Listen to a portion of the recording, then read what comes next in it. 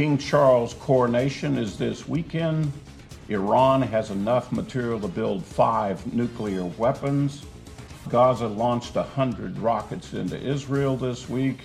And Iran has seized its second oil tanker in the Persian Gulf. These stories and more. Messianic World Update is next.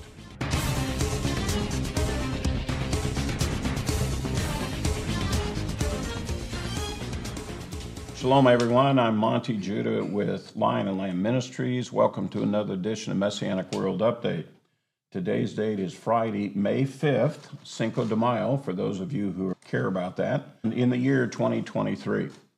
Well, this weekend is the big weekend for King Charles. He's going to be coronated on Saturday, and the celebrations are going on already starting now, and we'll be going through the whole weekend.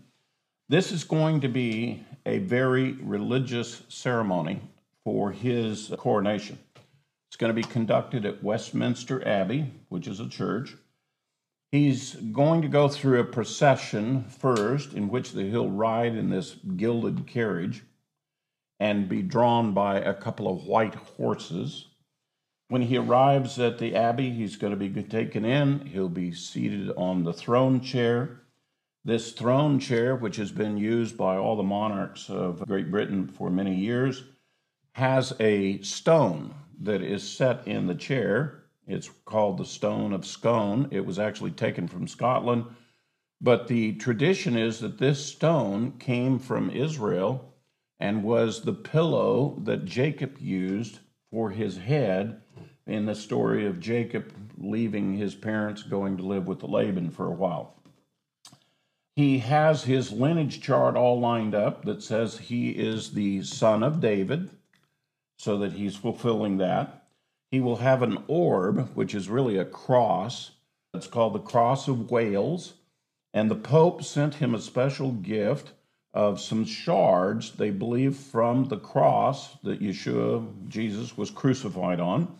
And they've made a little cross out of those shards that he's going to be holding with that. He'll have his scepter with the jewels and so forth in it. Part of the ceremony, he will be taken from there. He'll be dressed in a simple linen cloth, and he'll be anointed with oil. And this oil will have come from the Mount of Olives in Israel. It was blended there in Jerusalem and brought to him for the oil of anointing. You will not see the anointing. That's a very private thing in which he gets out of his royal clothing. He wears a simple linen cloth for that, same cloth that the priests used to use in the temple. There's going to be special scripture readings at this ceremony, one of which will come from 1 Kings. It will be the actual coronation of King Solomon, the words that David spoke over him. And it will also be the first chapter of the book of Colossians. That will be read as well. King Charles himself will pray, which is the first time that a monarch will do that. He will pray the following words: I pray that I may be a blessing to all thy children and every faith and conviction. And essentially, whereas before monarchs are the head of the Church of England, he wants to be the head of every faith in the world. And so he's making that declaration. There will be religious representatives from the Muslim world, the Hindu world, the Sikh, and a Jewish rabbi there in England. By the way, the Jewish rabbi had to get special permission to be able to go into a church on Sabbath day to be a part of it, but apparently they've worked that out so that he can do that. Now, here's the best part. Once he's coronated, you and I and all the people of the world are going to be called upon to swear allegiance to him. The words that they're going to tell everybody to say are as follows: I swear I will pay true allegiance to your majesty and to your heirs and successors according to law, so help me God. Before we go any further, one of the things about the prophecy about the mark of the beast, the number of his name, and that you have to bow down to him, the combination of those two is the prophecy. This is the allegiance. This fully satisfies that prophecy. of bowing down to him and yielding to him. Then there will be in unison, all the people who are part of the coronation and all the people of the world will say, God save King Charles, long live King Charles, and may the king live forever. You just hear the spiritual overtones of this? And then, of course, there'll be great celebrations that will take place Saturday evening and also Sunday. Now, I don't know if you may have seen some material on this or not. Is King Charles the Antichrist? In 1981, a friend of mine and I wrote a computer program using the Hebrew gematria, which is the numerical system that lays over the top of an alphabet where you can calculate a value of a name or a phrase. And we wrote this computer program so that we could punch in names, phrases, and calculate the Hebrew gematria. This gematria program is used throughout the world. Greek uses this, for example. I simply adapted that system to the English alphabet. I won't get into the details of it, but that's essentially what I did. And used that program to punch in all world leaders' names. In 1981, the one name that kicked up, meaning 666, was Prince Charles of Wales. Now, it being in English wasn't enough to satisfy me. I needed to know what his name was in Hebrew. I think that his name in Hebrew is far more significant from a spiritual standpoint. And I was able to get a translation of his name in Hebrew. And oh, by the way, the Hebrew calculation of that is also 666. That was enough to get me to start paying attention to then Prince Charles and to see if there's other prophecies that seem to line up with him. And that's in the course of my study. I discovered that there's about 40 different prophecies that's all about the Antichrist. About 20 of them are prior to the Great Tribulation. There's another 20 about things he does in the Great Tribulation. Of those that were before the Great Tribulation, Prince Charles matches them. And so with great interest, I have watched this over the years. I kind of have a parallel life to him. I'm the same age as him. He was in the Navy, I was in the Navy, a bunch of other things. And I've known about his life all through my life. The first day he went to school was the first day I went to school. I mean, it's kind of weird. Anyways, it was natural for me to pay attention to him and watch him.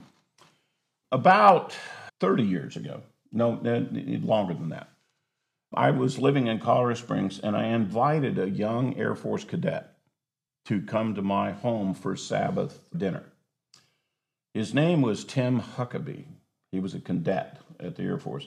And he shared with me that he had been praying very intently about the verse, Revelation 13:18, which is the number of the beast, the number of his name, about who that was, who could that possibly be. Well, I have this program. He's a guest at my house, and I said, well, would you like to see an interesting computer program? And I took him down and I showed him, and he punched the name in and he saw the calculation for it. And I gave him an example coat of arms for Prince Charles, and in the coat of arms are all the symbols in the book of Revelation for the Antichrist. I said, now, there's not enough evidence here to conclusively say he's the Antichrist, but we got a lot of intriguing stuff here that's very unique to him, and I think he's worthy to keep watching. Well, Mr. Huckabee proceeded to do even more research on this subject, and he used a pen name, Tim Cohen, and he wrote a book called The Antichrist and the Cup of Tea. This book has been out for a long time. And it went into even more detail, the College of Heraldry, all about his coat of arms, about his investure, what was said on him when he became the Prince of Wales, when his mother put the crown on him there in 1969 and says, this red dragon, he'd given you your great power, throne, and authority, and it was the red dragon of Wales. And by the way, that's a verse out of Revelation 13:2. And so all of this data has been piling up about his life and how he fits those prophecies. Now, I want to say something very clear and succinct at this point. The prophecy says that the Antichrist is revealed to the world at the abomination of desolation. That event has not yet happened. These prophecies that I'm talking about, those are the ones that are given to believers in advance so that you are not caught unawares as to who he is and what he might be doing. But you cannot say at this point he definitely is. There are certain key prophecies yet to be fulfilled, and until he does them, it's almost slanderous to say he is the Antichrist. What we can say is he certainly is lining up with a lot of these prophecies, but we continue to watch and see if he will fulfill these other prophecies that definitely reveal him to the world. Let me just tell you about the coronation. There are so many spiritual symbols associated with the theme of the Antichrist that it's stunning. The Antichrist, by definition, is to be an imitation of the true Messiah. He's to offer himself as a substitute for the Messiah. At this moment, you can say without qualification that King Charles is offering himself as the new Messiah of the world. And by the way, his supporters and his fans, they're just going gaga over him on this. He is being sold to the world as being the Messiah. In fact, that special anointing that he's having, so he can have the title, the Anointed One. By the way, that's the definition for the word Messiah. The Messiah means the Anointed One. They're making a big deal out of him getting anointed with this oil from the Mount of Olives. All of these are replicating the things we know about Yeshua of Nazareth. They're replicating the things about whom we know to be the Messiah. We have taken with this coronation a massive step toward the end of the age. So what I say to you is, watch closely the other prophecies about the anti-Messiah. And by the way, I'm not suggesting that anyone do this, but I'm going to tell you another prophecy that it says if he's the Antichrist. There's a prophecy that says he's going to be assassinated and he'll be brought back from the dead. Now, at this point, you might have mixed feelings about, well, this is interesting, but that's kind of on the edge of crazy, and I'm not into conspiracies and weird stories and so on. But I can assure you, this coronation is going to get your attention. But this next prophecy that gets fulfilled, it will really get your attention.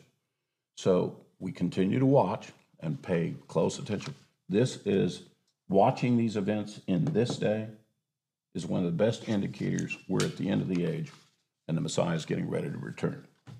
Because the scripture clearly says the anti-Messiah is dealt with directly by the Messiah when he returns.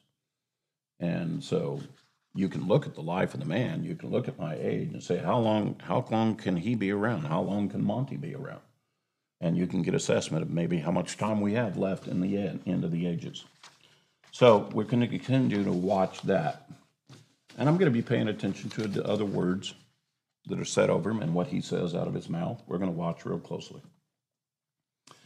This last week, the IDF Defense Minister, Gallant, made a very straightforward admission. A bunch of us have already known this, but he just came out publicly and said Iran definitely has enough material for 5 nuclear weapons now.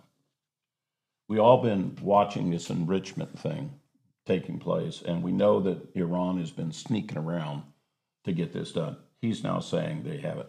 By the way, Israeli intelligence on what's going on in Iran is premier. I think the United States knows it too, but they don't want to tell the people.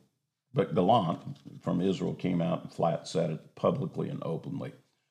Now, one of the next questions that comes with this is, but are they trying to build a weapon yet? They may have all the parts, they may have some of the key parts, but are they actually trying to build a weapon yet? And furthermore, from a military standpoint, is how big a weapon is this going to be? Is this going to be a nuclear weapon that's in the kiloton range, or is it going to be in the megaton range? Most nuclear weapons that are used around the world are in the megaton range. I can tell you this, 1 megaton nuclear weapon on Israel takes the whole nation out. It would destroy the nation. They're what we call a one-bomb nation. They cannot tolerate this. There is no way. I mean, they are backed up against the wall about this. So what do we think is going to happen next? Well, it looks like we're going to have a regional war in Israel. All of their neighbors around are proxies of Iran. Everything from Hezbollah to Hamas to the Palestinians that are in the West Bank to the PMU units that are in Syria and in Iraq. They all have drones, they all have rockets, and they all have missiles. So the day is coming when this is all going to flood in on Israel. It'll be the prophecies of Ezekiel 38 and 39.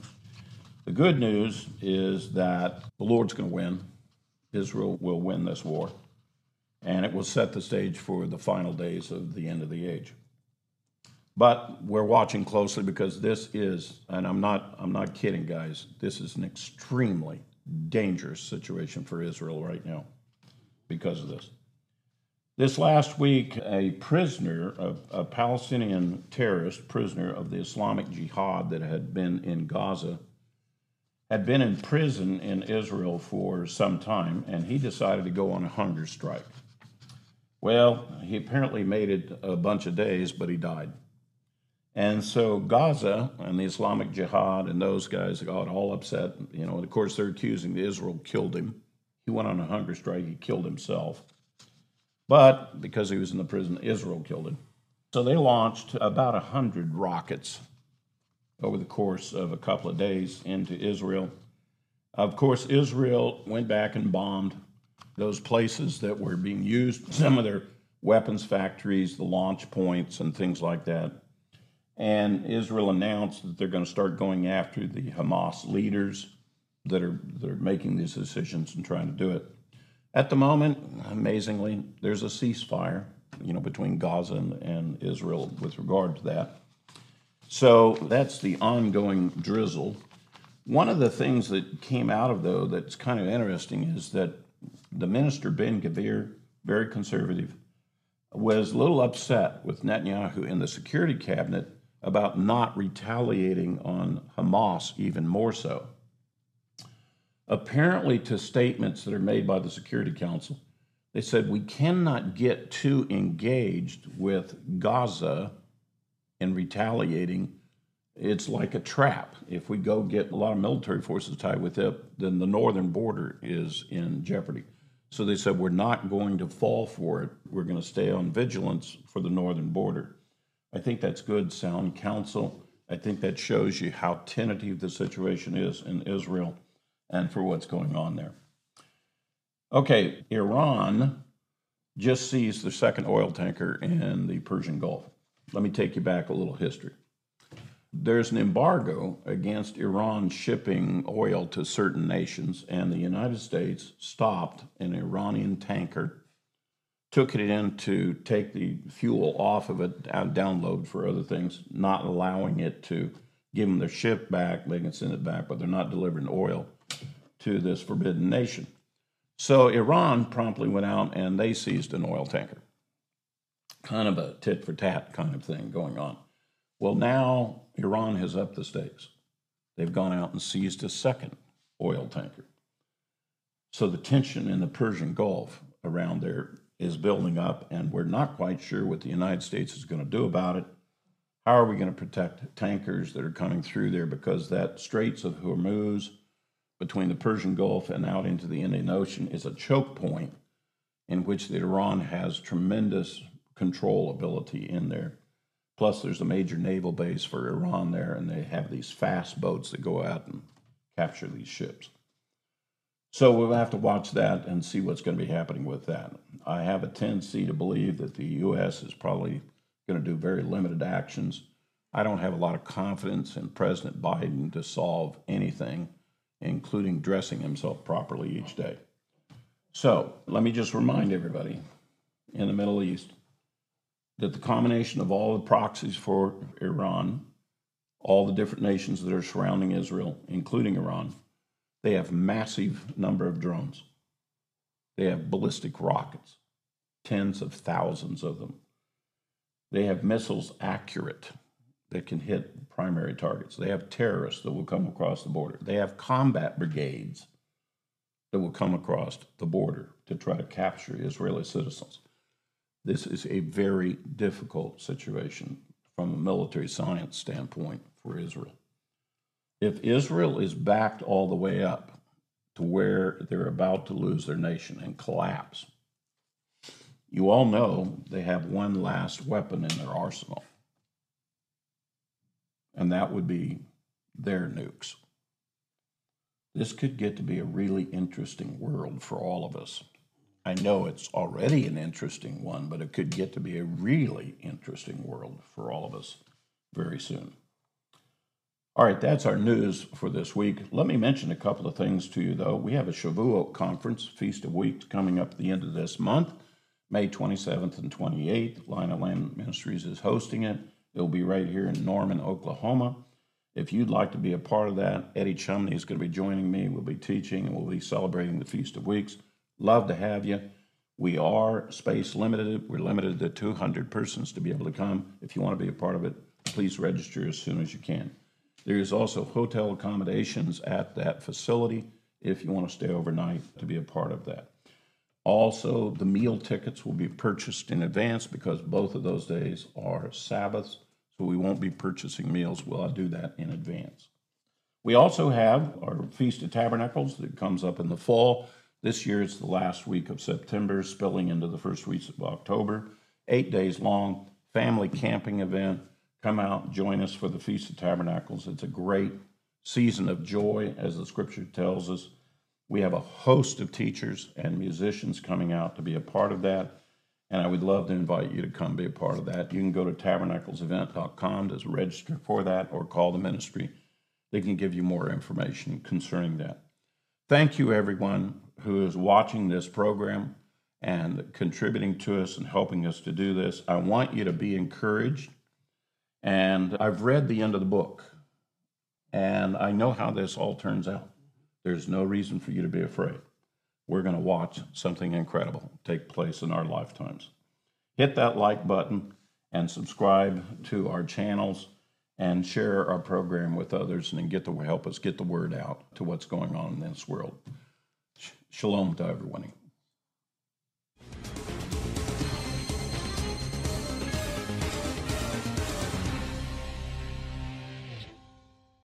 Thank you, everyone who listens to our podcast here at Line of Lamb Ministries. I want to remind you, you can get our podcast through Apple Podcasts, through Spotify, and wherever you like to download your podcasts. Thank you for being a part of our program and listening to what we have to say.